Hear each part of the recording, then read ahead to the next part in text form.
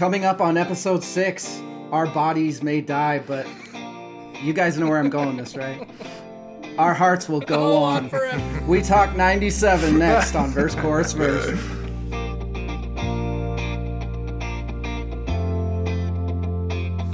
Welcome to Verse, Chorus, Verse. I'm David Liston. With me, as always, is the Skank Master, Sven Knutson. Sven, how are you tonight? I got my second little COVID shot today, so I've got a sore arm, and I'm waiting for those crazy side effects to kick in. I'm doing pretty good. I'm better than the last time, and they said the second one was supposed to be worse, so I don't know. Maybe tomorrow is going to be shit for me.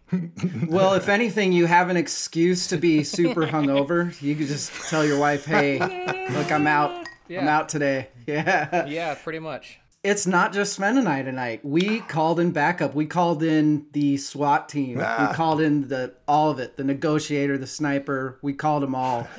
We have the one and the only James Allen Stanton. That's me. James, how you doing tonight? I'm doing really well. Happy to be here. Awesome. We're happy to have you. I've been talking to Evil, and basically from this point forward, you're going to hear his name. It's Evil. We know him as Evil.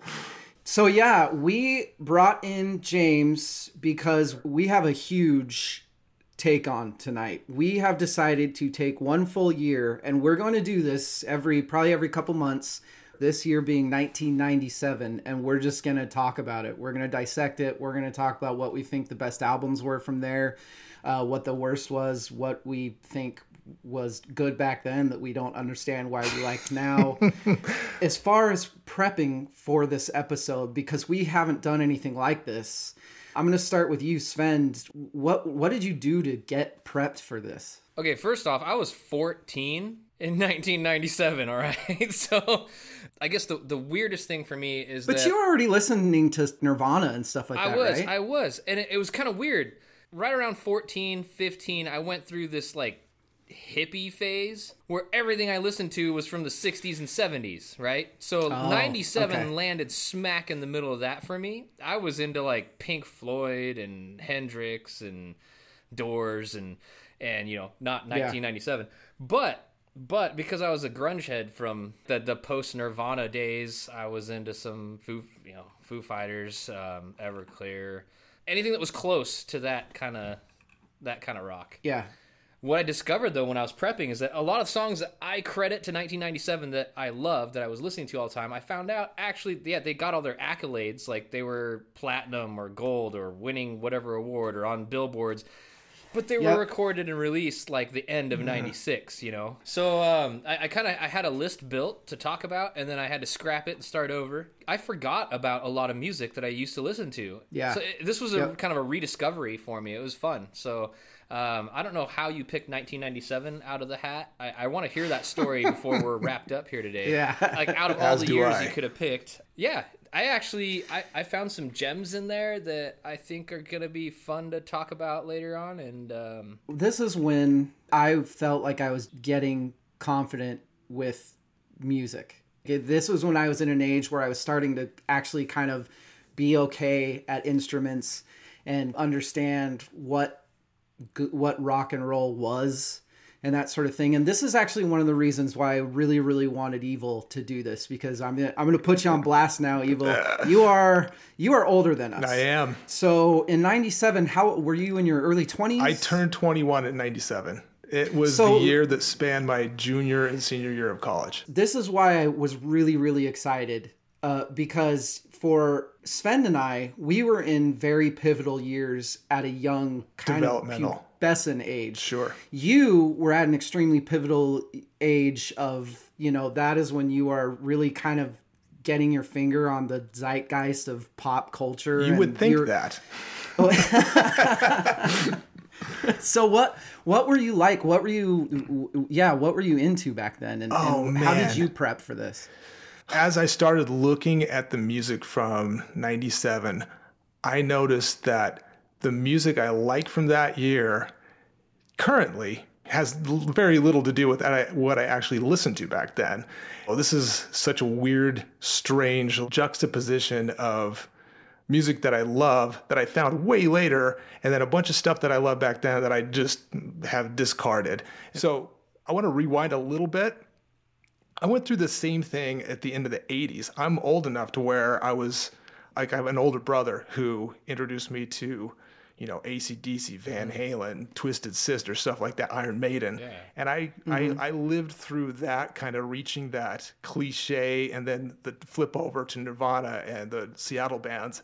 And I felt like, okay, that same thing kind of happened in 97. Yeah. I'm old enough to where I'm not like trying to be cool, and I'm not going to be like, well, I listen to this, but I don't listen to this. And so I look back and I'm like, oh man, there's all this stuff I discarded that I might actually kind of enjoy now as a 44-year-old man. And so, in prepping, I launched the cursory, like, okay, I got to learn everything about 97. I'm going to be on this podcast and I want to sound cool. And then I just like cut that immediately. Like, nope, I'm going to talk about all the embarrassing stuff I used to listen to and I still like. So That's awesome. that's Awesome. where I'm at, where I'm coming in. That's what we want. We're not afraid to give the honest opinion of what we like and what we don't like. So And I totally identify with sure. that too. I was very much that way in 97. I don't know, everybody at school, all your friends, you have groups and you form really strong opinions among that group, and all of a sudden you don't listen to certain things because your group of friends doesn't listen to certain things.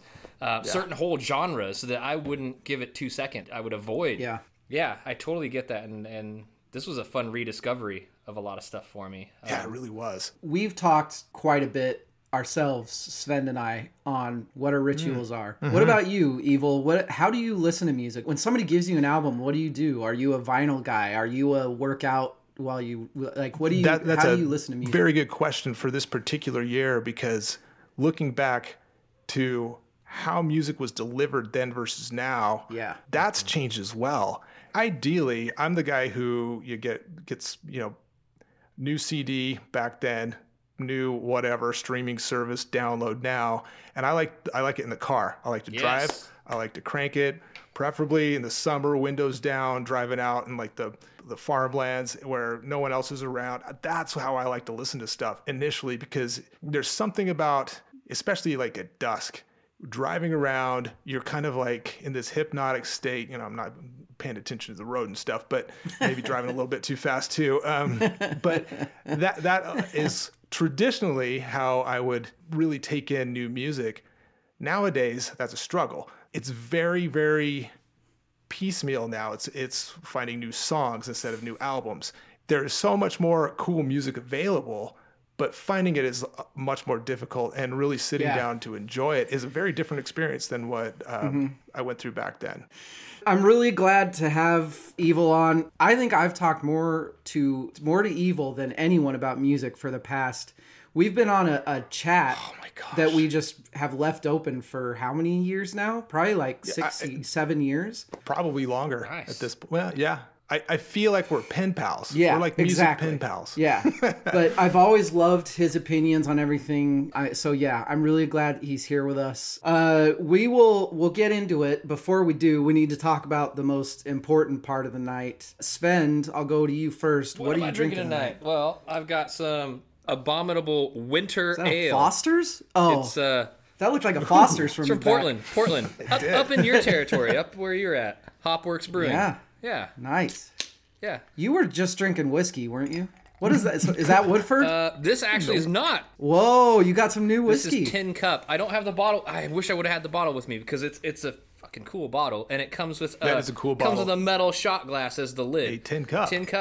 A tin cup, exactly. It's a tin cup. I think, I don't know, it's out of Colorado, I think. And then, James, you are a whiskey, bourbon, scotch, cocktail guy. I've been known to drink some spirits. You're good at it too. What are you drinking tonight? Well, okay. Well, I started off with a little bit of tea, because I'm old and we're up late, and so I need a little bit of caffeine.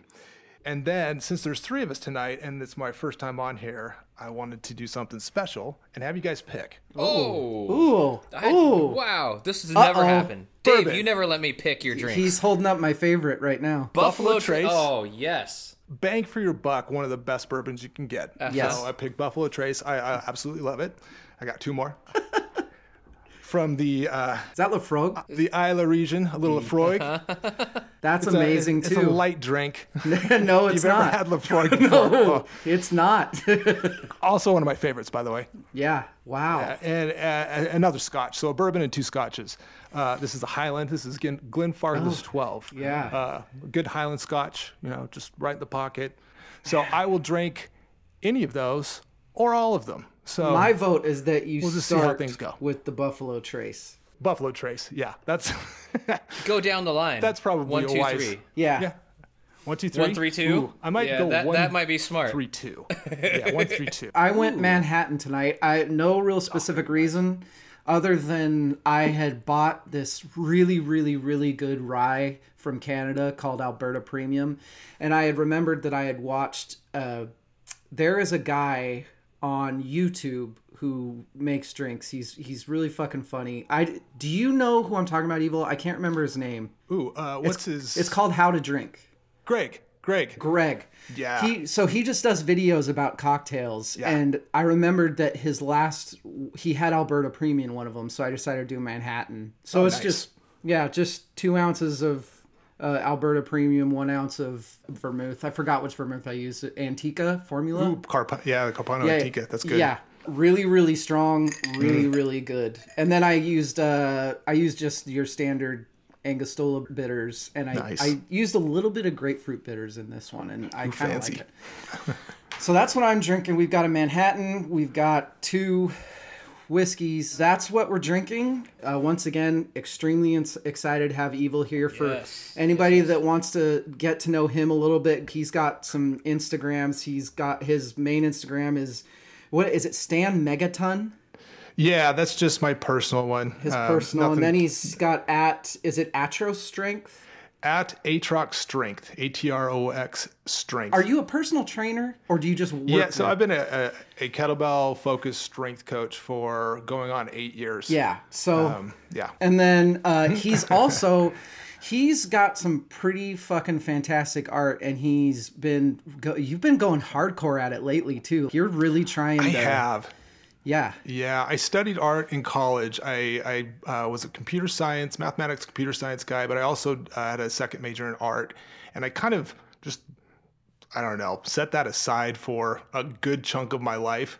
And with the pandemic and the lockdowns and stuff, I'm like, man, if there's any time to pivot into like something passionate to do for the rest of my life, now's the time. Hell yeah. And my training business had basically died just because people aren't, Yeah. And so I took the opportunity to enroll in an art school based out of San Diego that has a pretty robust online program, and we'll see where it goes. But I'm looking at doing a lot more art in the future. Yeah, so keep an eye out for that. He'll have some, if you just go to his ads and check those out, eventually he'll have those on.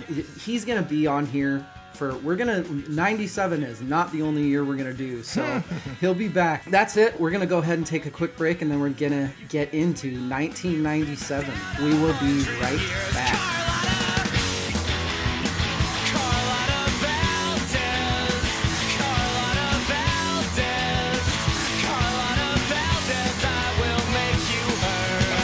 All right, we are back. We are ready. 1997. The first thing I'm going to do is I'm just going to go through basic pop culture history sort of crap. Just get that out of the way so people can kind of get a feel for, oh yeah, that's what was going on back then. Notorious B.I.G. died in 97. Death of Princess Diana. Pathfinder landed on Mars. Deep Blue beat Gary Kasparov. I think it's Gary, right? Oh, did I that just was mess that. that up? Yeah. It's Gary Kasparov. Hong Kong goes back to the Chinese rule from the UK. Mother Teresa died. Mike Tyson bit Holyfield in the ear. That's right. The Philosopher's Stone is published in the UK, which in 98 it was changed to, what is it? Sorcerer's Stone here. Sorcerer's Stone. And then movies, the big movies that year were Titanic, of course. And then I think the consensus is that this is one of the greatest movies of all time. At least when I talk to the people, they all say this: Batman and Robin, right? Oh, sure. That was high Top cinema. of my list. And then the other thing I'm going to do is what the top 10 was. Most all of it was not from 97. Anyway, number 1 was Wannabe by Spice Girls. Number 2 was The Tragic Kingdom by No Doubt. Number 3 was Falling Into You by Celine Dion. Number 4 was the Space Jam soundtrack. Number 5 was Pieces of You by Jewel. Number 6 was Blue by LeAnn Rimes. Number 7 was Bringing Down the Horse by the Wallflowers. Number 8 was Live After Death by B.I.G. Number 9 was Secrets by Toni Braxton. And number 10 was Razorblade Suitcase by Bush. Woo! The number 1 single that year was Candle in the Wind, that Elton John redid for Princess Diana. So I want to talk about that. That's right. Why did nobody have a problem with that? Why was it just like, hey, you know this song that I wrote about Marilyn Monroe? Fuck Marilyn Monroe. This is now about Princess Diana. Why? What was that? Was that not weird at all? People love Diana so damn much. You could write another song. Like, write a different song. That's probably the proper response. Another question. The posthumous rap albums. Because Tupac and B.I.G. for the next like 3 or 4 years had hit albums. Right. And Tupac released more albums when he was dead, he right? was dead. Yes. Like two or three more Yeah. full studio albums than he Yeah. recorded while alive. Are You Still Down came out in 97, and it was like all the unreleased stuff that his mom owned the rights, and they started pumping that stuff out. there's something that doesn't sit well with me with the whole Puff Daddy, I'll be missing you kind of, I don't know. It's fucking weird how much they cash You in. throw on a shiny suit and distraction, and they look over here, and Exactly. we're selling albums, baby. Yeah. I think that was part of the reason, like, I avoided hip hop and rap so hard during this time. It wasn't just this year, but it was like that mid to late 90s. I avoided rap, and there's This a lot was of not a stuff good that, time for rap. This was not. You're not a big hip hop guy, Evil, but I know you know your stuff. Like we talked about it before. Were you listening to rap at all back then? Here and there. I wasn't the guy like, combing through all the new releases and stuff, but if something's good, it's good. Yeah. There was stuff on my radar for sure. An album we might talk about, Busta Rhymes. I loved his stuff from that year. I mean, the percussion, the weirdness. A lot of the music from that time I associate with music videos, and he was so visual. And, He was. Oh my god. Very in your face. Yeah. I love that you brought up Busta Rhymes, because I just said, I avoided hip hop as a genre pretty heavy, but that was like the gateway back in. Busta Rhymes somehow broke through that barrier, at least among my little group. Then Busta Rhymes would do one of these crazy videos. Yes. Where, it was like you were tripped out. Like the whole thing's like an LSD fucking trip. Anyway, Busta Rhymes would come out with something like that, and all of a sudden, like, all my, metalhead friends are like, oh yeah, that's kind of cool. Yeah. Busta Rhymes came out with When Disaster Strikes in 97, and that from that year, it is with a bullet my favorite rap album. Yeah, for sure. From 97, Wow. it's an incredibly good rap album, and I fucking love Busta Rhymes. Always have. You picked that over Will Smith same year, getting jiggy with it. Big Willie style. Is that rap? Can we just call that one big commercial? That's pretty much. So before we go any further, first off, if this is the first time that Sven and Evil have ever met. Yeah. Even getting ready for this, I've been kind of the mediator between, and I think even Sven almost purposely not really interacting. This is the first time that they've ever met, so it's gonna our first date. Yeah, Totally. Blind date. So anyway, what we're gonna do now? We're gonna do a little bit of a friendship test here. Oh shit. We are going to guess what each other's favorite albums were from 1997. And I'll go ahead and start, since I'm the only one that knows both of the other people. Oh here. my gosh. I've been thinking about this for like 3 days, and I'm still okay. So I'm going to start with you, Evil. Okay. Evil, I know your musical taste now. It was hard for me to guess what it was back then. To me, there were some choices that would have been kind of easy, like the Deftones would have been kind of I feel like an easy one to try. And then I also know, which I'm going to let you talk about him later on, but there is a very specific artist that you are in love with that came out with a couple things from this year.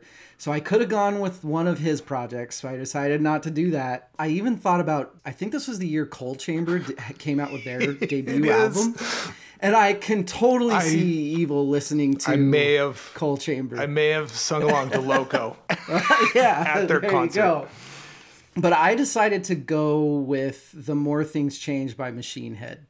It's kind of it's a little bit of an unknown, but it's a great heavy band. That's a very good educated guess. For Sven, I couldn't figure out if you were going to be in your like hippie Hare Krishna phase or your super grunge phase. So I could have gone like Dispatch, because Dispatch came out with an album then, or maybe you were doing the grungy underground stuff, Pavement or that sort of thing. I've been trying to choose between two for the whole week, and I almost went with Transistor by 311 because their rhythm section is just insane. Their drummer and their bass player is Peanut, some slapper, yeah. But I ended up going heavier. I ended up going Science by Incubus. Ooh, yeah. We will talk about that because, I've got at least like 2 words to say about Science. Okay, so those are I've got Science for Sven, and I've got More Things Change for Evil. Sven, I'll let you go. What do you got? Oh my good God. I'm not going to guess Foo Fighters just based on the last 2 episodes of discussion. For anyone that didn't listen to the last 2 episodes, you don't hate the Foo Fighters. But The Color and the Shape is not my favorite. Right. No. Right. I don't love it. Right. Oh, that's unfortunate. I see a couple back there on your wall that I don't want to say because I don't know, man. Okay. Because you hope that I don't like them. No, I just like, I honestly for a minute was thinking like Silverchair, because they came out with Freak Show from us jamming and things. I feel like that might fit right into there. My next thought automatically was Radiohead, because I think OK Computer came out 97. Kind of want to go with that. I'd be pretty shocked if any of us ever gets one of these right. Honestly. Yeah. Maybe once or twice. Silverchair Freak Show was kind of like my last pick, but I feel like it's wrong. But I'm gonna go with it. Freak Show for you. Evil. I really knew nothing. So I'm gonna give you what I Hanson. And Hanson. Totally right. I was trying not to bring up Hanson this whole, but oh yeah, I can't believe I'm the first one that fucking brought up Hanson. How did that happen? Middle of nowhere, but I'm really hoping it's something like Dream Theater. Did Dream Theater come out with an album in 97? Okay, so it's probably not it, but yeah, Falling Into Infinity came out. It's not the best Dream Theater album. Yeah, so I'm sticking with Dream Theater because I really have no reason. Why not? Knowing James, that's not a terrible answer. Yeah, that's not. No, all right, what about you, James? For you, in a premeditated state, just because it's at the top of so many album best of lists for not just 1997 but forever. I was just gonna say Radiohead. Yeah, because that's the easy choice, and I have no idea what to pick for Sven. And so I was like, I'll just, it's like a shot in the dark, isn't it? Did you go Bjork because his name sounds Swedish? or like he's from Greenland? Let's do that. Homogenic. Why not? That's as good of. I love that. Yeah. All right. Okay. So there we totally. go. Those are our picks for each other, and I am sure that we're dead accurate on every single one of them. I was actually impressed with these going back soundtracks. There are some good soundtracks this year. We have Lost Highway. I love that one. We have Spawn, Batman and Robin. Yeah. Like the Spawn soundtrack, I remember when that came out, I didn't take it out of my CD player or my CD chain, whatever. It was like it lived there. It had a permanent spot in rotation for like at least a couple months. Oh yeah, that album though. Oh my gosh. Mm-hmm. Well, and you had bands back then coming out with songs specifically for soundtracks. You had Smashing Pumpkins came out with what I think are 2 of their best songs that year for soundtracks. What's funny is one of my favorite songs from that year, and when I discovered it was released in 97, I'm like, fuck yeah, going on my list. What is it? So the movie was Cruel Intentions. That came out in 97? No, Cruel Intentions did not. Oh, the song. But the song by The Verve. Oh, called Bittersweet Symphony. That was on my playlist. Pretty heavy at that Yes. time. Yep. I guess we'll count soundtracks. I don't see any of us picking one as our favorite, but who knows? Like, it could happen. And I wouldn't be. There are certain soundtracks that I could totally see being top 5 of a year. Let's see. This was kind of the Aerosmith came out with an album this year. I doubt any of us are gonna. But it was finally kind of the end of their crying amazing crazy phase. I think that was why we celebrated that album. Is it finally like you didn't have to listen to crying? And then of course the most transitional and important of all bands came out with their first album that year. Of course, you both know that I'm talking about Limp Bizkit. Was that Hot Dog? Whatever. No, that was like their third album. That was their third album. Okay. I don't even know what the. You see, I'm a huge Fred Durst fan. Yeah, who isn't? This was their debut album. I actually really liked it back then. You did. Yeah, I did. Hey, I didn't. I liked Limp Bizkit the first time I completely heard it. discarded that band after their third album, the hot dog flavored water one. But going back and listening to it, I'm like, oh my God, I kind of actually like some of these songs a little bit. Which was the one they redid the George Michael This song one. on? This Wow, one. this was This Faith. one, okay. Yeah, this was Yeah. Faith. Faith. Okay, so Faith I thought was a good cover. I don't know that I can name any other tracks off of this one. There's I a don't song know. on there, Counterfeit, that I really like. I really Oh, like it. all about the he said, she said bullshit. Yeah. No, the that next was album. the next. That was album. the next one? album. Yeah. Yep. Oh shit. I'm Okay. really Yeah, see, disappointed in your lack of Limp Bizkit knowledge, Sven. well, fuck. I don't know. I was like into Korn, and I'm like, who are these people trying to Trying to sound like Korn. like stepping on Korn's market? Korn has officially apologized for Limp Bizkit too, by the way, in an interview. Like John Davis said, "Look, I need to officially apologize for Limp Bizkit." That's really it as far as any sort of big music news or culture or anything like that. So what we're gonna do now is we're all just gonna do a little bit of a free for all on this year. Can be as little or as long as you want it to be. I think I'll let Sven start. Woo! Just tell us your thoughts on 97. At that time, I didn't listen to a lot of the current music. There was stuff you couldn't avoid for the most part. This was kind of, I was in like that hippie phase, listening to a bunch of stuff that was at that point, 30 years old. But the highlights for me, right? I'll go back to Metallica. Reload. Came out. I was a Metallica fan. A lot of their older stuff. Ride the Lightning, I think, was my favorite album of theirs for Very nice. Yeah, forever. you're scoring points with Jim right now. Yes. Everyone, I played guitar, so everyone played songs off the Black album. But I remember that, so Reload came out. I liked half of the album. I hated the other half of the album. I remember seeing them on Saturday Night Live performing a couple tracks from that album. And I wasn't really sold until, this was the weirdest thing. The drunk this lady? guy I knew. Oh. Well, yeah, who was she? On Memory Remains. yeah, I don't know. Memory Remains, yeah. That's Marianne Faithful. That's right. Yeah. Marianne Yeah. Faithful. Oh, yeah.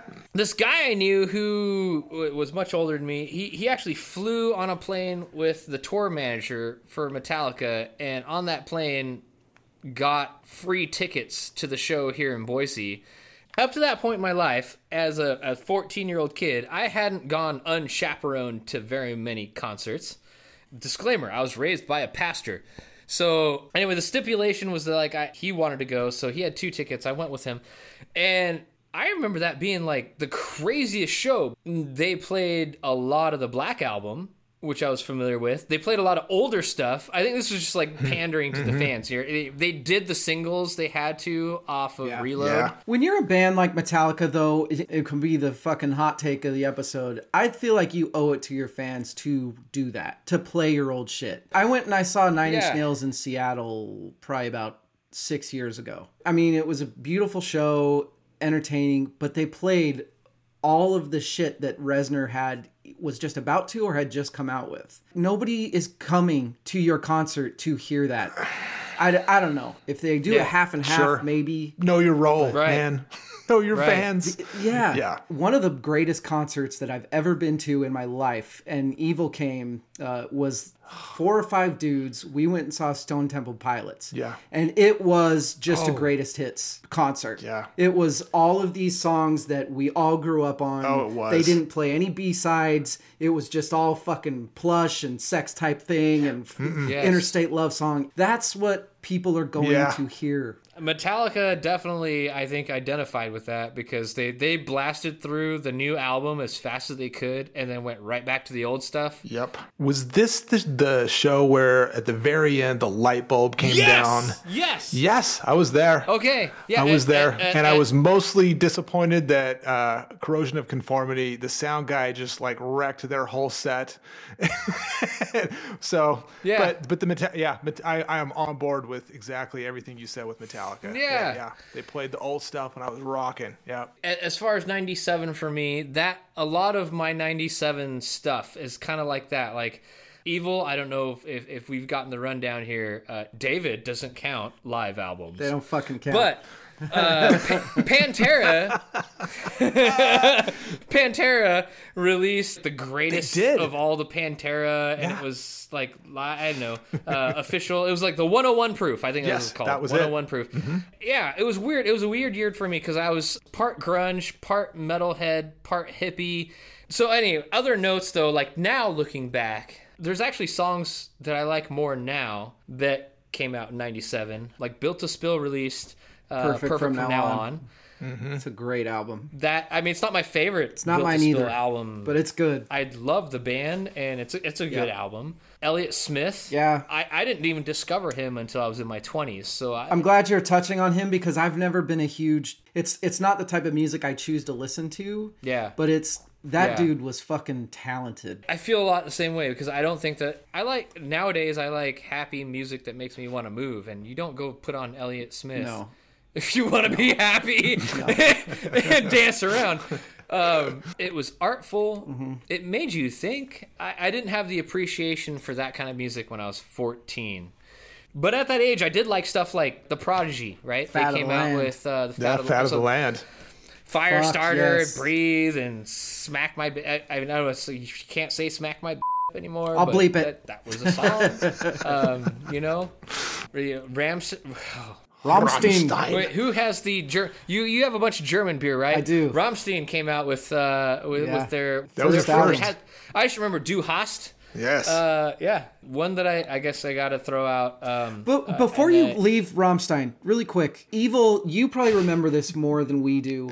Was Du Hast big then? Or was it? Why am I remembering that it was bigger later on? Yeah, it was. Was it in? It was big. For me, Yeah. it was. I mean, I might have a skewed outlook just because of my musical propensities, but I remember it being For big. some reason, I remember it getting big around like 2000 or 99. Well, or something they were like that. in a Vin Diesel movie, Triple X, and I don't know if anyone actually knew what they were live until Yeah. that movie.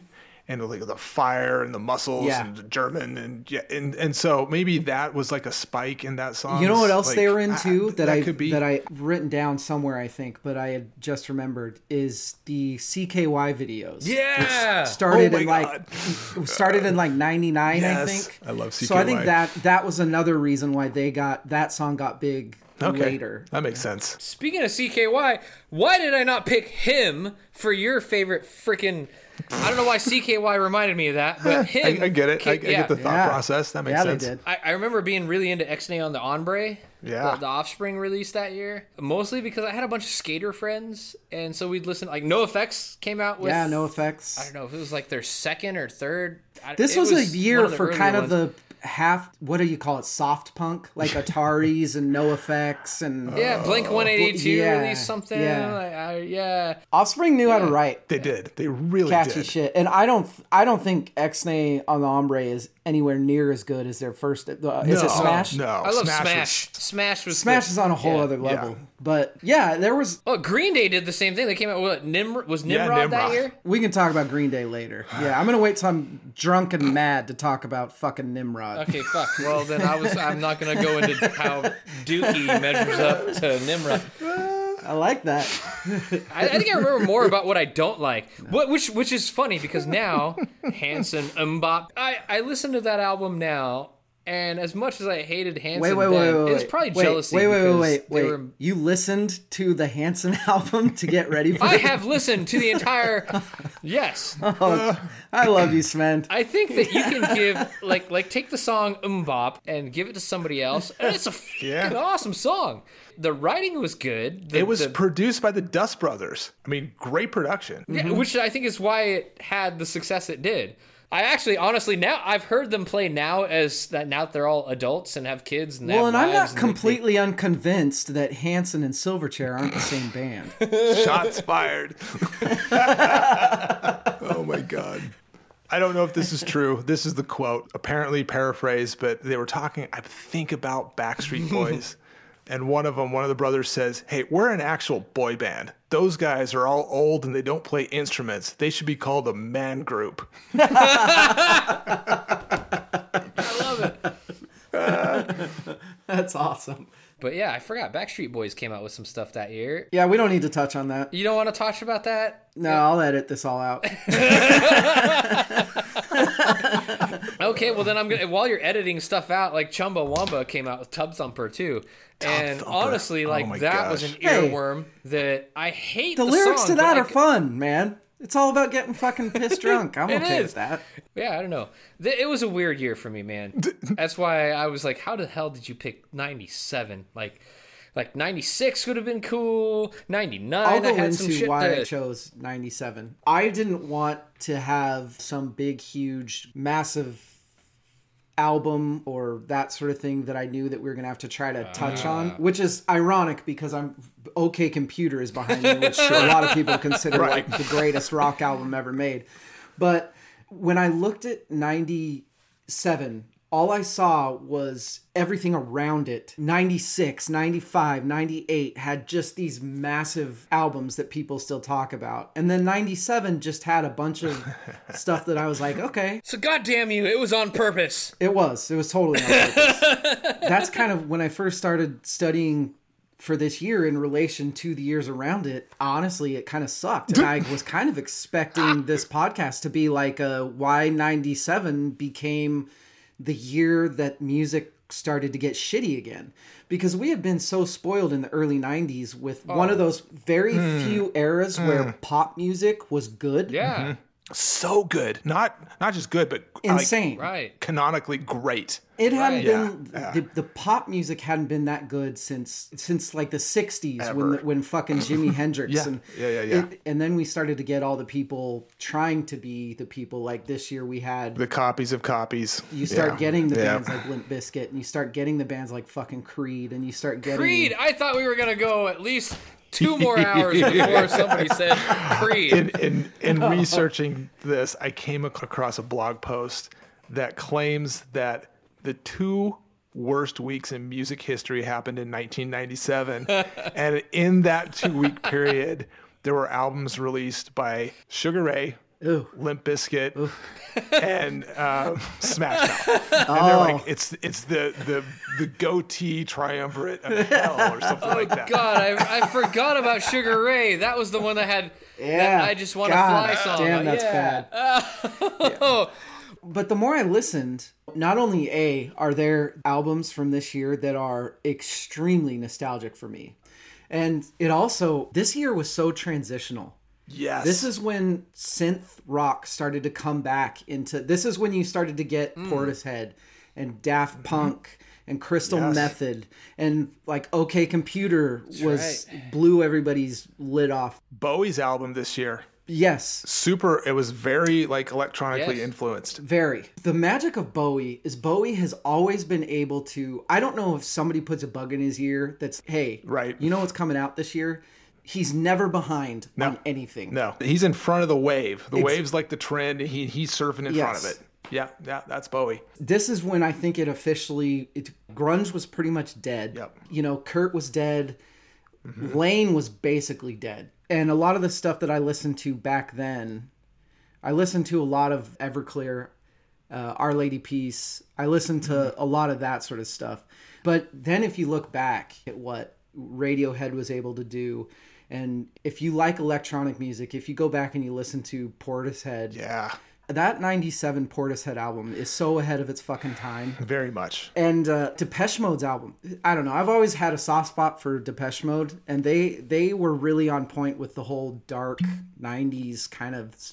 I feel like the movie Seven brought on this whole weird dark, I don't know. That was a good movie So too. yeah, that's Oh man, it was. Okay, so did Voivod show up at all? I think that's Voivod? how you say it, Yeah. Voivod. Yeah. Anyone's I love metal radar? and I'm a metalhead, and I never really got into them, and that album in particular, I'm just like, I can't, I don't know. I struggle to understand that Not my because I had thing. friends that loved So it. it's Yeah. And I was hoping one of you guys was Yes, going to I explain know. to me why I feel like I'm was... on the outside of an inside joke with that band Okay. sometimes, and Okay, always same have. here. We also already touched on it mostly, but to me, this was a really bad time for rap. Not just because of what was going on, but everything was so fucking overproduced. Yes. You had all the Fat Joe stuff was coming out, and Puff Daddy was doing all Oh the God. Well, this was the rap was becoming more of a cheesy. it was commercial. It was R&B, so hip-hop. commercial. It was branding. Yeah. It Yeah. was all about Yeah. marketing and branding. And then you get like Puff Daddy that he says he's a rapper, but all he does on everybody else's album is go, yeah, There was a Jay-Z album. Yeah. It was kind of like he was on the come up. yes. There was like Missy Elliott had a great album. Missy had yeah, that was a highlight for me. Super Duper Fly. Super Duper Fly, that's right. But yeah, that's pretty much my rundown of '97. It's a year that's jammed in the middle of a bunch of better years. Really Right. is. Yeah. So what about you, James? Give us your '97. I have thoughts. Yeah, I have thoughts. Give them to us. So I initially, just like Sven, I'm like, why did he pick this year? This is like a hinge year in music, not just music styles, but in the whole industry. And so I started poking into things a little bit. I love storytelling, and I think the story of music changed that year dramatically from something that happened the previous year. So in 1996, there was a new law signed by President Clinton, the Telecommunications Act of 1996.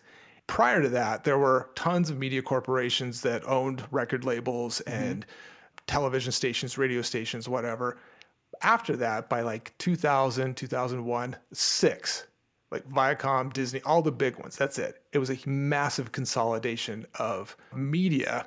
And I think what happened was the great music from the early 90s, the here, like where we're at in, the Boise, Idaho area, there was the station that cropped up. It was called Power 100. And then eventually it changed to Pirate Radio. And then it changed to Pirate the Radio. X. Yep. Yeah. Yes. And they played Metallica. They played, I used to live in the neighborhood with the guy that ran Pirate Radio out of his freaking house or something like that. And they played this weird eclectic mix of stuff. Yep. There was like, Yeah. pop punk, grunge, metal. And with that Telecommunications Act, that kind of stopped. And you started seeing music getting shoved into these silos, these playlists that large corporations had kind of like their thumb on, and in a lot of ways killed the avenue of those bands, like those kind of in between, like bands like Cake, who I love. They just didn't have a place anymore. The stuff that I liked, rock and metal, it simultaneously became lighter and heavier.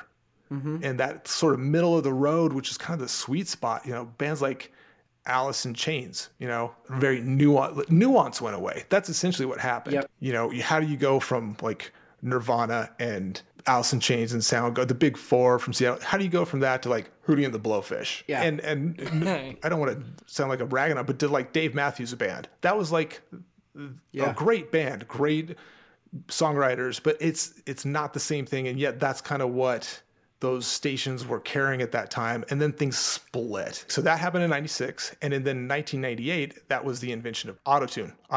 And then shortly after that, Pro Tools introduced a plugin that quantized. That was called Beat Detective, to allow them to quantize stuff. So music just became basically... You didn't have to be good. Mechanical. No, very mechanical. It's like they had these factories cranking out stuff for certain playlists to make... It was all about money. I absolutely love that you brought that up because that actually makes sense why we're talking about 97 now. Sorry. Sorry, David. Hey, look, in my heart of hearts, I feel like we're doing every year. What do you want to do, like 92 right away and then never be able to talk about it again? Like, I'm trying to save you, man. To kind of get back on track, for me, looking back at 97, I like kind of dug into the story of what was going on in the industry. I found out that happened. I'm like, oh, that makes a lot of sense. And so that's why we have, that year was literally the birth of nu metal. But in 97, you have a Deftones album. You have not one, but two Incubus albums, an EP, and then Science. You've got Sugar Ray, Cold Chamber, Seven Dust, Limp Bizkit, Saliva, Head PE, Papa Roach. Those are the ones that most people would know. Fucking Head PE came out in the 97. Yeah, debuts of Cold Chamber. That was their self-titled, right? Yeah, it was. I'm still learning Cold things. Chamber, Seven Dust, Limp Bizkit, Saliva, Head PE, and Papa Roach all debuted in 97. Why do we know those bands? Because radio stations changed and they started playing that stuff more. I don't know if you guys remember this. Incubus Science. So they had an enhanced CD-ROM version of their CD. That was like a thing back then. They don't even, you can stick in a computer. Yes. And that's the technology was like so kind of on the bleeding edge at the time. And I specifically remember they had like this game that you played. It was like a maze. I find these like internet posts, like Reddit posts and stuff. They're like, oh yeah, I remember that. And someone's like, oh yeah, I can't get that stuff to run on my computer anymore. And I'm like, what a weird time. The music I listened to from 1997, I didn't even know about in 1997. I discovered it years later. What a weird year for music. That's really it for kind of our thoughts on 97. We're going to take a quick break. And then we're going to come back and we're actually going to talk about our favorites. We're going to make a few lists together. We're going to give out a couple, awards, talk about a few specific categories. We will be right back.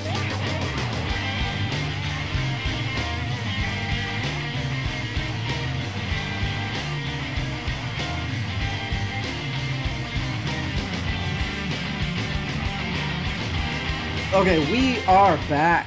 Let's talk some awards. Let's talk some categories. Let's talk about the best ofs, the worst ofs. Let's do all that. Let's shit on some bands. Yeah. Some bands. First one we're gonna do. I want to give out awards for who we think is the breakout artist or album of the year. Doesn't necessarily have to be a first album. First category. I'll go first. Sven, you touched on this for me. I've got a big soft spot in my heart, but this was the first Him album. And I fucking love Him. The other one that I almost picked was Daft Punk. They were at the ground floor of something that was about to be huge. We had no idea how huge, but in the end, I went with Blur. Ooh, Blur. Wow. 2 seconds of a song. Yeah. Woohoo! Yeah. They set up not only themselves, but the Gorillaz basically for the next 25 years. Yeah. So that's my pick for breakout artist. I went with Blur. Let's go to Sven. Wow. Well, Yeah, fuck what do you, you got? because you just took mine. Oh, really? You literally. When you started talking about Him, I'm like, okay, cool, I'm safe. That's the top of my list with an asterisk right next to it. Blur, the album Blur, their self-titled. All right, so we both picked Blur. What are Wow. the fucking odds of that? Damn. James doesn't strike me as a Blur type guy. No. This might be unpopular with one of you, but I have to go with Foo Fighters, The Color and the Shape. Yeah. I love Monkey Wrench. That song is like, to this day, I still listen to it. But like some of the singles from that album were enormous. Everlong, enormous. Still, yeah, to this day. Yeah. I don't know if it's just because we had already talked about them almost ad nauseum for the last 2 weeks, but that is that's an excellent choice for breakout. And honestly, if I had even thought about it, that's probably the right choice. Next category, height of power. Yeah. Was this the height of power for any bands? Hanson. It's a great answer, sir. No, you're right, though. You're not wrong. Name any other Hanson song that did not come out in 97. You're not wrong. Right? What about you, Evil? I'm going to go with Ani DeFranco. Living in Clip. Living in Clip. Yeah. Yes, Living in Clip. Everybody I was in school with had that album. Really cool. I have 2 things for my Height of Power. One of them was Living in Clip. Oh, whoa. That's the only one that I know that anyone owns, and everybody knew that fucking album. So do live albums count? That's touche. That's all Dave. My Height of Power is the hybrid swing ska. The Mighty Mighty Boss Stone, Big Bad Voodoo Daddy, Cherry Poppin' Daddies shit that was coming out. I'm not shit. I loved it. I listened to that shit. I loved Cherry Poppin' Daddies and all that stuff. I wasn't a big Mighty Mighty Boss Stones fan, but I dug the kind of the swing whatever. And this wasn't the biggest year for the whole swing revival, but this was the year that like the Mighty Mighty Boss Stones had their thing. Real Big Fish came out with an album. Goldfinger came out with the album that had Superman on it. Which still, to this day, is like anytime I see anything Tony Hawk related. That's what it should be. This was the last year. This was the year when people were like, okay. Hey, the radio plays what they want you to hear. See, what happened was they sold out. Yes, All right. Exactly. Okay, let's talk about our albums that we think have aged really poorly or really well. Evil, why don't you start this one off? All of the new metal stuff has aged so poorly. I mean, and I like it, but it's just, I do too. Oh my God. I loved the Incubus stuff back then, and I listen to it now. I'm like, Mine, aging poorly. I was pretty into Primal Scream, their album they came out with. Don't like it anymore. I listened to it this week. Not a fan. We already talked about Prodigy, Fat of the Land. I listened to that so much back then. Too much. Like Breathe and Firestarter and yeah. And then X-Nay on the Ombre, it just that listening to that again at my age, I'm like, okay, so Smash was the Offspring album. That's pretty much yeah. Perfect from now on has grown for me. The Lonesome Crowded West, Modest Mouse album. What about you, Sven? Okay, so one thing that I was really into at the time, so Live, the band Live came out with Secret Samadhi. Oh yeah. Right? There was a song on there called Lakini's Juice. Let's go hang out in a bar. I was so obsessed with, it's not too far. We've talked. We'll take my car. Oh wait, that's Rattlesnakes. Sorry. Okay, now I'm actually gonna let you talk. Like, my obsession with sound design and a certain noise or a certain sound or a certain snare drum or a certain something. There was this metallic clink in Lakini's Juice that I obsessed over because I could not figure out what it was. And it's probably just the way they're strumming their pickups with their hands. And I thought it was the greatest, most magical thing on the planet. And now I listen back to that whole album and I'm like... Shit, I listened to that album this week. Live. I was getting down. I like that. They were trying to be REM. A little bit. And they just weren't. They just weren't. Yeah, they weren't. Like, you can't be REM, bro. No. Like, Why would you want to be? Hey, be careful. Along with that, like, and then I touched on Gwar a little bit. Obviously, this doesn't need to be said that Gwar doesn't. I don't You know better anyone be, that knows who dude. Gwar is. Sven, you better be fucking careful because you want to talk about hardcore fans. Gwar. You better watch out. You're gonna get death threats. You start talking shit about Gwar. Chris Hazen's gonna come shoot you. That actually, I'm gonna let that lead us into listening to at the time versus now. The reason I'm gonna let that lead into this is because my album for listening to at the time versus now, Reload. I listened to Reload more than anything that year. I loved Reload. Give me fuel, give me fire, give me that. That's a great fucking starting track. It really is. It is. I mean, it really is. What about you, Evil? What do I listen to from 97 today? You foreshadowed this earlier. Devin Townsend released 2 albums in 1997 that are phenomenal. One was Strapping Young Lad with City. Yep. And what I might consider to be his greatest album is Ocean Machine Biomech, which is so, I mean, I could listen to that album every day. He's a genius. And I didn't find that until well into the 2000s. You turned me on to Devin Townsend, and it's true. The guy's a machine. Like he's a musical genius, Yeah. and he cranks out music like crazy. He's just like a factory for amazing musical arrangements. I mean, I don't know how else to describe his music. The one other band that I want to reference that I discovered later who released an album in 1997 is In Flames. Oracle. That was early 2000s. I discovered a few metal bands, and that was like a huge shift in my musical taste. And In Flames was one of the top ones of those bands. And they released 2 albums. They released Oracle in 97, and then the next album, Colony. And those albums changed, like literally changed my musical life. I'll tell you that I'm not saying that they're death metal, but I'm not a screamo metal fan. Yeah, I have sure. to be in an extremely specific mood to listen Sure, to that. yeah, but completely get it. Oracle, I listened to it this week, and you're right. That album is phenomenal. And I have one other band I want to touch on here a little bit, and I might kind of go off the rails a bit talking about them, but it also ties into that Telecommunications Act I talked about earlier. Do you guys remember the band The Refreshments? Yeah. They released an album in 1997 called The Bottle and Fresh Horses that I absolutely love. So they had a couple of big hits off of Fizzy Fuzzy Big and Buzzy. Yeah. Their record label changed executives, and they put out a single that they didn't even want to put out as a band, and then got cut. And what happened is they essentially sort of like arose from the ashes because of the change in the landscape of the music industry. They were one of the first bands that like self-promoted. They put out an album over the internet.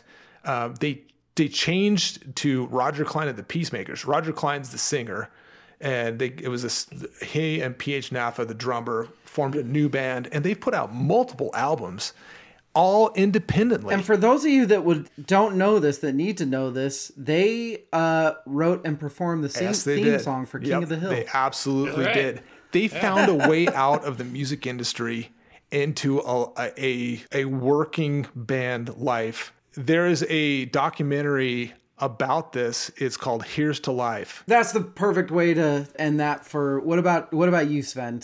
There's you want to talk dark metal here. Dimmu Borg, I don't even know. Dimmu Borgir. Yeah. Borgir. Yeah. Right? So they came out with like Enthroned Darkness. Something. Enthroned Darkness Triumph or something. They're a band that I didn't discover until maybe, I don't know, 5 years ago? 5 or 6 years ago? Oh, wow. So like way past. And they've been around since like 95 or something like that. Yeah. They did come out with, they came out with an album in 97. Like a lot of the stuff that I go back to and listen to now is like stuff that's just funny. Did you like Jewel though? She's got some poetry. For sure she's got poetry. No. I didn't see her going like the full out pop route. No. I thought she had some secretly promise love there. Jules for I thought that. she had at least a little bit. See? I really do. Oh, you fucking. You do it. But like once she started doing like the whole You guys suck. Sven loves Jewel. Let's move on. Hidden Gems, underrated albums. I'll start with an album that we haven't even talked about this yet, but the more that these last couple weeks have gone on, the more I've listened to this album, the more I really fucking love it. Harvey Danger. Ooh. Where That Have All came the out in Merrymakers 97? Gone? Yeah. That was in Yeah, which any of you that are listening will know the song Flagpole Sitta. Flagpole Sitta, yeah. Let's see. So we've already talked about Slater Kinney. That was a very underrated indie sort of thing. Dinosaur Jr. came out with a really good album that year. And then the last one that I'll say for the underrated albums, I don't know if either of you are a big fan of Ween, but Mollusk. The Ween album Mollusk came out in 97. Listen to that. It's this weird Super weird. It's this ocean concept album where they're doing like shanties, and it's It's so Wiener, they're adorable. They I are. love that band. They are. This is the weenest of the Ween albums, with the exception of maybe The weenest. The Ween. Oh with my the exception God, of maybe the weenest. country. They did a country album once that's that a was new- fucking awesome. But those are mine. That's amazing. Sven, what about you? This well, let's see. Like, this was the year I got introduced to NoFX. Maybe they had one right before it, but it wasn't my favorite of their albums. But because of that, it was a gateway into later on. I have a list of some oddball notables that I wrote down that I don't know if people would know about, or I just wanted to like give some shout outs to some bands that I listened to and may have had like, you know, interesting album or debut. So there's a band from Sweden called the Helicopters, and they put out an album called Paying the Dues that is phenomenal. Their whole catalog is phenomenal. The Donnas put out their first album in 1997. Holy shit. Kenny Wayne Shepherd put out, I think, his second shit. album. It had Blue on Okay. Black, which I love. All right. Wow, that's another 97. I didn't love- realize that was 97. So, Yes. wow, kudos. Sammy Hagar put out a great album in 1997 called Marching to Mars. The title track, Marching to Mars, is so good. It's so much better than Van Halen 3, which came out the next year. Alexi Laiho, who passed away this year. Yeah. Their first album came out in 1997. Okay, we're going to take one more break. When we come back, we're going to do the big ones. We're going to do the worst albums of the year. We're going to do who won 1997, and then we're going to rank our albums. So we're going to take one more break in this big ol' episode. We will be right back.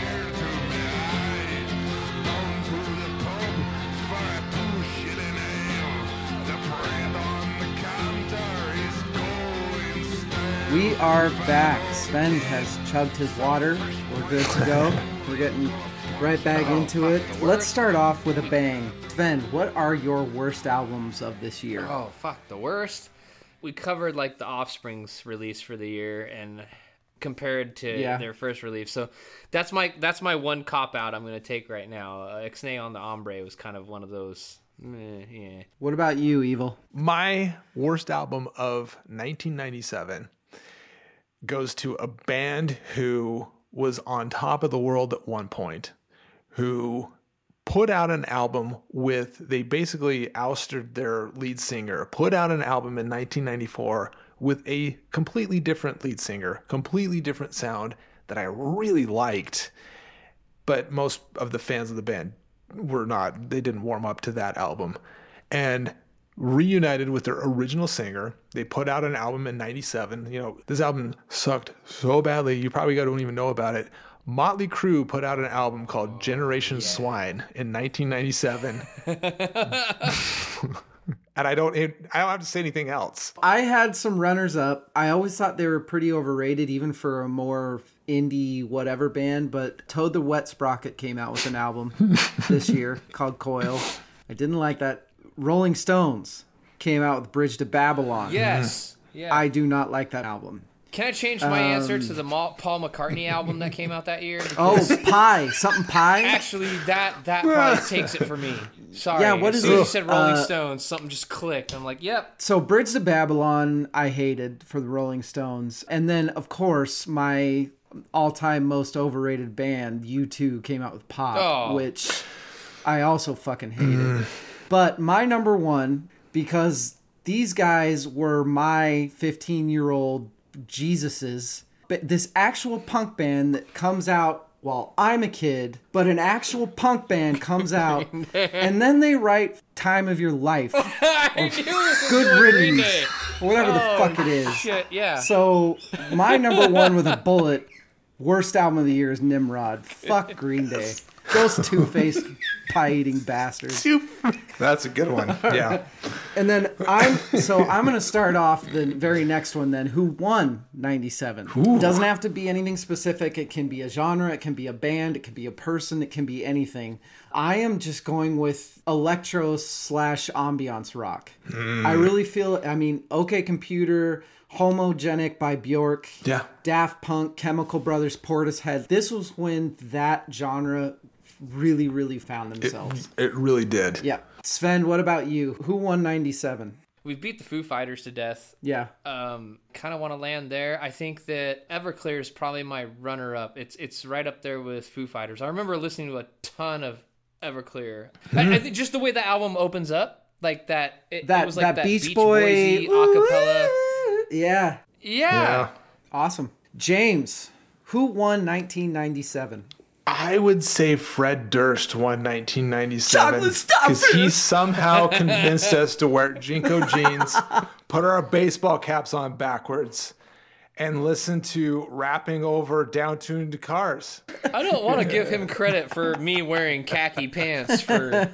I'm sticking with that answer. I'm going with it. I like it. We are at the rankings. The very first one, we are all going to give our top 3 favorite 1997 albums. I'm going to go to Evil first. Evil. At number 3, Ocean Machine Biomech, which is the Devin Townsend album. Yep. We talked about it earlier. It's an amazing album. It's not a metal album. It's a little bit heavier, but it's not necessarily what you would call a metal album. It's ambient, heavy rock, I guess. Check it out. It's amazing. Great orchestration. It gets better as you listen through the whole thing. Number 2, I'm going to put In Flames Horacle. That's a great album. One of my favorite albums of all time. My number 1, and this might be controversial with one of you, Foo Fighters, The Color and the Shape. It's not controversial at all. Bravo. I get it. I do. And Monkey Wrench is one of the most well-written rock songs of the past. It is so good. It is. But that album, start to finish, I listened to the whole thing the other day, and I'm like, this is still... So from Doll to the end, I'm like, this album is perfect. There are all these people right now that listen to episode 4 that were wanting to punch me in the face through the video. They're like, yeah! Retribution. Yeah! Yeah! Sven, go ahead. Yes. What are your top 3 albums of 1997? I'm pretty mainstream here. Everclear. All right. Was my number 3. Nice. So much for the Afterglow. Prodigy, just Ooh, good. Prodigy. Good like choice. it. That was my get pumped. Like when I went snowboarding, that was like Yeah. the track I listened to on the ski lift going up. Yeah, it was like energy music. And then, do I even have to say Hanson? it? Foo Fighters. Hanson. Wow, you It's both. not Bjork. It's not Bjork. It's not Hanson. It's not Celine Dion. So you both It was went Color in the Shape. Color in the Shape. I don't know. I love Foo Fighters, and I love a lot of the stuff they've done. Like the songs that they still go back to. If you go listen to any Foo Fighters live anything, Yeah. they play like everything off Color in the Shape. All right, so we've got 2 big Color in the Shape fans who, were listening to me in episode 4 and being like, this fucking idiot with it. Because I put this as their like 5th best album. Oh, whoa. Yeah. What? Yep. Hey, that's okay. So my 3 favorite albums in order. Number 3 is Our Lady Peace, Clumsy, which we have not Thank talked you. about. If we didn't touch on that album, I had to yeah. bring it up at some point. So I'm going to just go pass it to you. And This album has songs that are, and I'm not just talking Superman's Dead, that was extremely popular at the time and was a fucking amazing song. Clumsy, just the title track. Clumsy, Automatic Flowers. Yeah. Hello, Oscar. If you've just heard Superman's Dead and were like, meh, listen to that album. Yes. Because it start to finish will kick your ass. I almost put that as my height of power band for this album. In In the United States. In Canada, maybe not, but in the US, for sure. Okay, so my number 2 is So Much for the Afterglow, Everclear. Nice. This album, it was probably, I guess I'd say, the most important to me at that age. There was just something about it that just meant a lot to me. So yeah, So Much for the Afterglow is my number 2. And my number 1 is another album we haven't touched on yet. And it is a go back to and listen to. Marcy Playground's self-titled album. Whoa. Dude, Whoa. so I know whenever anybody hears that, all they think of is Sex and Candy. But if you go back and you listen to Marcy Playground's It's good. Oh my God, it's good. I remember It's that. so good. Poppies and Poppies. The Shadow of Seattle. I love that album. Yeah. Well done. So there we go. Those are all of our favorite albums. Now let's go to our top 3 songs. I'll start this one. We'll go the other way around now. My number 3 and my number 2 are pretty similar in that they were both on soundtracks. They both kind of had the same sound. But my number 3 is Barrel of a Gun by Depeche Mode. It was me at that time. I just loved it. It's dark. I love that song. Number 2, which is a very similar feel, kind of the post-punk goth electro. Number 2 is The Perfect Drug by Nine Inch Nails. Yes! Oh, excellent. Dude. Great choice. My God, that song. That song is the drums in that fucking song. Yes. Holy God. Perfect Drug is my number 2. And number 1, and I don't even really know how to pronounce it. I hope it's pronounced Joga by Bjork. If you haven't heard that song before, it reminds me of, I remember when I was in the military, I had that album on for some reason when I was traversing Singapore. And it, it's just one of those things where you're listening to this amazingly beautiful song and you're in a brand new place that's a completely different culture than you, and it kicked my ass. So those are my top 3 favorite songs. Let's go to Sven. Sven, what are your top 3 favorite songs of 97? Number 3, The Verve, Bittersweet Symphony. That's a good choice. That's a really good choice. It was just a beautiful song. Number 2, this is weird because the Bowie Trent Reznor Afraid of Americans. Isn't that song like 94? Is it 94? No, I thought it was 97. Yeah. It's 97. Wait, no. Afraid of Americans? Yep. Showgirls, David Bowie's album. Oh no, that was. Wait a minute. That was 95. It was released it was 95. He released a single in 95, but then he released it on his 97 album. So did he redo it with Nine Inch Nails? Is that what it was? Oh. I'm confused because there's an album version of just Bowie, and there's 2 So maybe it's a Reznor remixes. remix that came out in one 97, of which is like the one that we all know. Okay. May not have a number 2. Hey, I'll count it, and then when we get to 95, we can talk about that song again because I love that song. I'll move right along to number 1. Okay. This is your warm-up song, Dave. This is your cardio workout. Mbop. This is crazy as fast as you can hi-hats. Everlong. Foo Fucking Fighters. Everlong. Just I don't know. It's an amazing song. I'm always impressed by shit I can't play. Evil, what are your 3 favorite songs of 1997? I had Afraid of Americans, the version we all know, the Nine Inch Nails Reznor remix, on my list. I'm going to remove it. I'm going to put in place at number 3 just because I love that band. All right. I'm going to put a refreshment song. Nice! I'm going to put a song called Preacher's Daughter because I absolutely love the guitar solo. Brian Blush is the guitar player for the Refreshments. I, once again, highly recommend go check out here'sthelife.com for their documentary because it's such a good story. Number 2, this will probably surprise at least Dave here. Hypnotized by Notorious B.I.G. Oh, that song is so undeniably good. I couldn't not put it on the list. I love that. It is so good. It is. You can't play that song and not just start like, I mean, seriously. And I was like trying to find songs from this era, and I'm like, that song is at least in the top 3. That's great. At least. That's fantastic. Number 1 is Monkey Wrench. I mean, we've talked it. Nice. It's almost like anticlimactic at this point, but Monkey Wrench is one of my favorite songs of all time, and so it's number 1. This was awesome. Foo Fighters. I think that we are actually done talking about you now. So You just gotta stop jinxing it, man. Just I know. don't say it. For everybody, I'm going to reiterate it again. Evil, he's at Stan Megatron. From there, you can find he does all the... Yeah, you'll find my art stuff. You'll find my kettlebell stuff. Evil, thank you so much for joining us. So good to meet you. This was a fucking blast. Oh, this was great. Yep. So that was 97. Everybody contact us, tell us what you think, tell us, go to our website, Verse Chorus Verse, go to our contact page, tell us what we missed, tell us why we're dumb for picking what we did. Come back next week. We're going to go back to our roots. Sven and I are going to do regular reviews. I gave Sven one of the most fun albums of the last 15 years, and Sven gave me like fucking AP music theory. So oh, come on. We're going to... It grooves. Thank you, everybody. Like the episode, review the episode, VerseChorusVerse.com. Sven, Evil, you guys are fantastic. Thank you so much. Hey, thanks for having me. Oh.